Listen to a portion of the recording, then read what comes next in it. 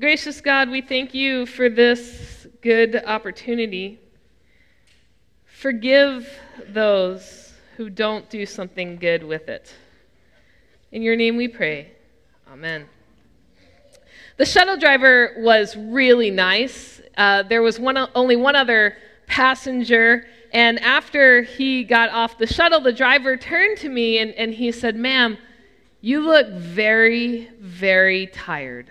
Is everything okay?" And I stared back at this complete stranger and I said the same thing that any of you would have said. "Oh yes, everything's fine. It's just been a long day." And I went right back to staring blankly out the window. But in my head, I was thinking, gosh, it's only 6 p.m. Do I really look that bad? It had been more than a long day. It had been a long 2 weeks. There was a funeral and a mission trip and an organizing conference and hospital visits and school routines and sermons and lunch appointments. And when was the last time that I actually got more than a few hours of sleep? And then I started thinking, can I stay awake long enough to drive home? And then I need to fix Peter's costume. Do I have the children's message for this Sunday? The church's session record reviews are on Saturday morning. The driver, of course, heard none of this and just saw what he thought was an apparently exhausted woman staring blankly out of the shuttle window. And we sat there for another minute or two, and finally he said, I'm so glad that everything is okay. Would you like to get off the bus now? And so I was shocked into this reality that I had not even realized that we were at our destination. So I grabbed my stuff quickly and I headed for my car, and as soon as I got in, I double-checked the messages on my phone to confirm that I had in fact turned in my article for this week's Bradenton Herald. Had I done that? I knew I was supposed to do that. I knew I had thought it through, but did I actually send it in? And on the drive home, I started reflecting on this article, which was about our church's recent mission trip to the Panhandle with Presbyterian Disaster Assistance. There are so many people in need up there. No places to live, schools in total disarray, homes covered in mold. And then I crossed the Sunshine Skyway Bridge, the bridge that when I was in college we called the Suicide Bridge, and my thoughts shifted to the meeting that I was returning home from. It was the organizational meeting for the Presbyterian Mental Health Network. Did you know that on any given Sunday, 1 in 5 people in our congregation struggles to maintain their mental health? So what that means is that across all 3 services that I'm going to see this morning, there could be anywhere from 30 to 50 people who are actively battling depression or bipolar, or schizophrenia, or addiction, or PTSD, or a whole host of other mental illness challenges. And that number doesn't include those who have challenges that are called neurodiverse: autism, ADHD, dementia, Alzheimer's. All of these individuals, all of them deserve the love and care of churches, of pastors, of congregations, but historically, congregations and pastors have failed these individuals epically because they are simply unaware and unprepared. Well, by now I'm over the bridge and I've hit 301 and my thoughts start shifting to my family because class picture day came up out of nowhere and now it's tomorrow and trunk or treat is Friday night and Peter has a big project coming up and Anna always has tests and didn't Sung have a doctor's appointment this week? Did he actually go to it? Does Maria know all of her spelling words? And then I passed the church. A member had surgery this week. Is she home yet? What kind of resources do we need to get in place for her recovery? Why haven't I heard back from the church architect? Do I have a session meeting this week or next week? Once more, who is responsible for the children's message on Sunday? And did I send out those thank you notes? Well, when I reached my house, I put up the garage door, hauled my bags inside, and right as I'm about to just slump down in the nearest chair, 2 of 3 kids come running towards me. They are so excited to see me, but mostly they're just wondering if I brought them anything back from my trip. And at some point, I must have fallen asleep that night. There's no glory in this story, and I want you to hear that very clearly. Your pastor is not a superhero. I'm not even a superhuman. No, on Thursday night, your pastor was an exhausted, middle-aged woman who apparently looked like she had been hit by a Mack truck and was unaware that she was sitting in a shuttle parking lot holding up a driver who just simply wanted to go home to his own family. But the needs are very real. The people in the Panhandle, the ones in the Bahamas, the wildfires that still burn out west, mental illness, my family, the church family, all of these needs are very, very real. And there's so many more. Abject poverty, homelessness, hunger, war, ethnic cleansing, drug abuse, human trafficking, unplanned pregnancies. The list could go on forever. So do the needs. And Jesus was so clear about this. We are to love our neighbor, love all of these others, right? So let's look at that passage. One of the scribes came near and heard them disputing with one another, and seeing that he answered them well, he asked, "Which commandment is the first of all?" Jesus answered, "The first is, 'Hear, O Israel, the Lord our God, the Lord is one. You shall love the Lord your God with all your heart, with all your soul, with all your mind, and with all of your strength.' The second is this, 'You shall love your neighbor as yourself.' There is no commandment greater than these." So there it is. I mean, you see it. You shall love your neighbor. Not you should love your neighbor. It would be really nice if you love your neighbor. We highly suggest that you love your neighbor. No, this is a you shall love your neighbor. So it's not an option for followers of Jesus to not love other people and to care about them and to give of ourselves on their behalf. Loving my family who is in grief, loving the people in the Panhandle, loving those with mental illness, loving my kids, loving you, my church family, just loving everybody. I so totally nailed this passage, except I didn't read the whole passage. Because what it says is that you shall love your neighbor as yourself. And you might be really great at loving your neighbor, but how great are you at loving yourself? And what does that even mean? What does it mean to love yourself? Well, we were up in Panama City. One of the team members remarked to me that when he goes on mission trips, he will do things for other people and for other people's homes that he wouldn't do for himself and his home. And I thought about that. I thought about that as we spent an entire afternoon cleaning out the last house that we worked at. And it dawned on me that the last time I had seen my own house, it looked like an atomic bomb had detonated in the middle of our living room. Loving yourself does not mean doing more for yourself than you would for others. It means doing at least for yourself what you so willingly do for everybody else. There is a balance to self-care, and while there are people who happily skew that balance towards themselves and to their benefit, there are many more who skew the balance in favor of others. Before I had kids of my own, I went to visit a friend.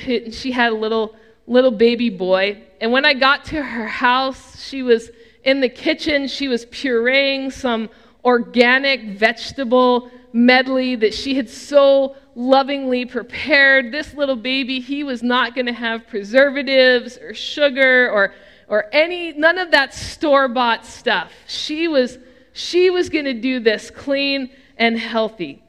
Well, while I was there, her husband called and he asked what was the plan for dinner. She thought for a minute and she suggested that he stop at Taco Bell on the way home and pick something up. My friends, the road is long between clean and healthy and Taco Bell. 1 Corinthians 6:19 says that your body is a temple. There's no reference to your neighbor here. Your body, it's a gift, and it's worth taking care of. Or how about the woman in the waiting room who starts telling me about this job that she's working on as an interior designer? And at some point I say to her, being an interior designer, I bet your home is beautiful. And she looks confused, and she said, I have time for my own home.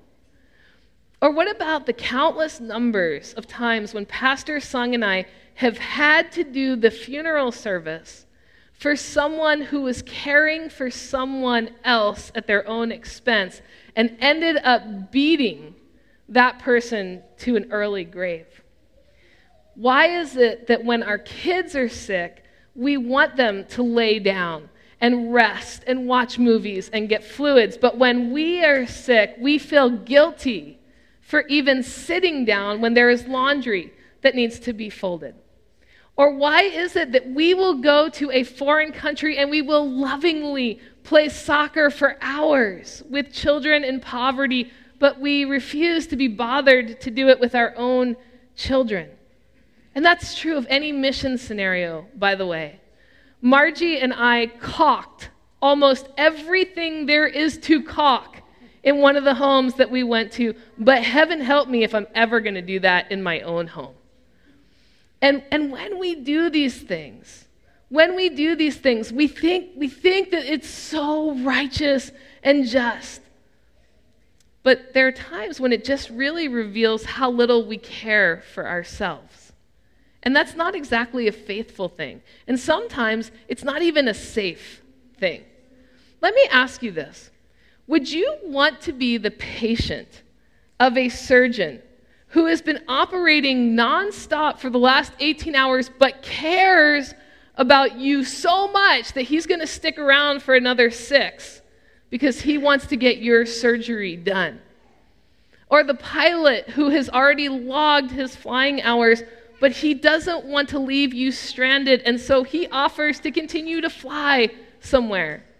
There's a point where being off balance is also incredibly unfaithful. So where does that balance come in?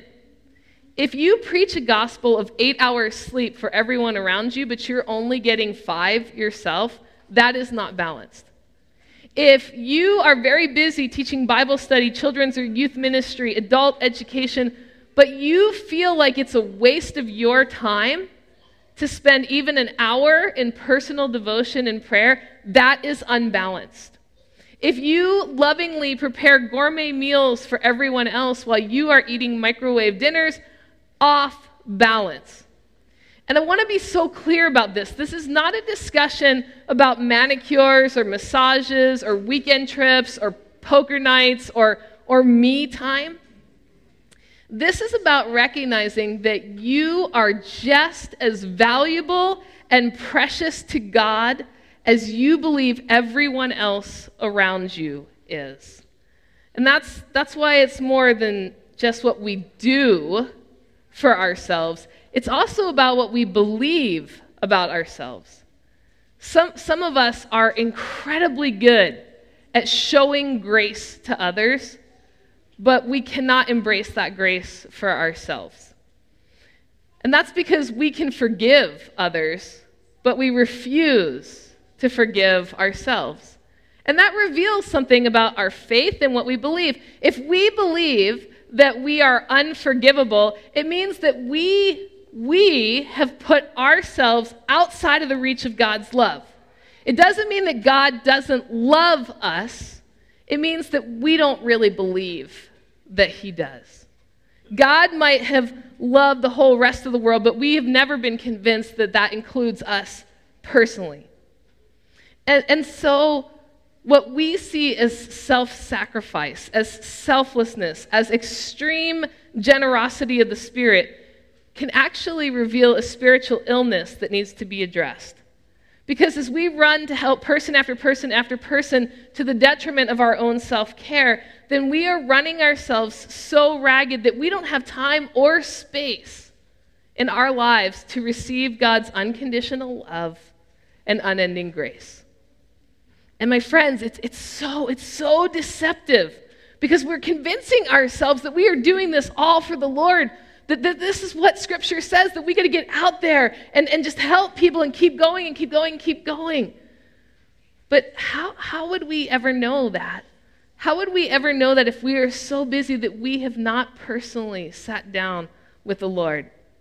And we see the side effects of this very quickly in our physical and mental health, but the spiritual side effects are just as serious. Sung and I got the call earlier this month that yet another one of our friends was leaving parish ministry. I don't have that many friends left that meet with congregations on a weekly basis anymore. They just won't do it. And I got to confess to you that some of the worst people with that self-care are pastors. That should not come as a surprise to you. You have seen Sung, you have seen me, you know this about us already. But I know that I'm not preaching a sermon just for myself this morning. Because none of us can simply do it all by ourselves. And this is the greatest benefit of being in the church. I often get asked, what's the benefit of being a member of the church? The benefit is this. In a congregation, across the life of a congregation, we have people that care deeply about Operation Christmas Child, and others about Anchor House, and others about visiting people in the hospital, and others who care about children, and others who care about issues of poverty, and on and on and on. But here's the truth. We can't individually respond to all of those things faithfully. But when we are connected to a church that does, then we all get to be a part of that. And that gives us the permission to find our thing, our part of the body of Christ, and to do that thing well, while the rest of the body of Christ does their thing well, and we start meeting all of those needs, and we get to be a part of it because we're part of the body. When we do it ourselves, we get compassion fatigue. And so when we know that, we can start to right our individual balances and take the very necessary time to nourish our own souls, even as we nourish the souls of others. The commandment is to love your neighbor as yourself. And you might have the neighbor part down really well. What about yourself? What about yourself? Do you matter? See, Jesus thought that you were worth dying for. Are you taking care of yourself in a way that lets you live a life worth living for? Let's pray together. Lord God, we confess that there are people in this room, maybe even sitting right next to us, maybe it's us, that have fed into this belief that everyone else is loved and in need, and somehow we're excluded from that. Remind us that you created us in your image. We are a part of your kingdom, and that you love us. You love us. Maybe we should start treating ourselves the way that we treat our neighbors. In your name we pray. Amen.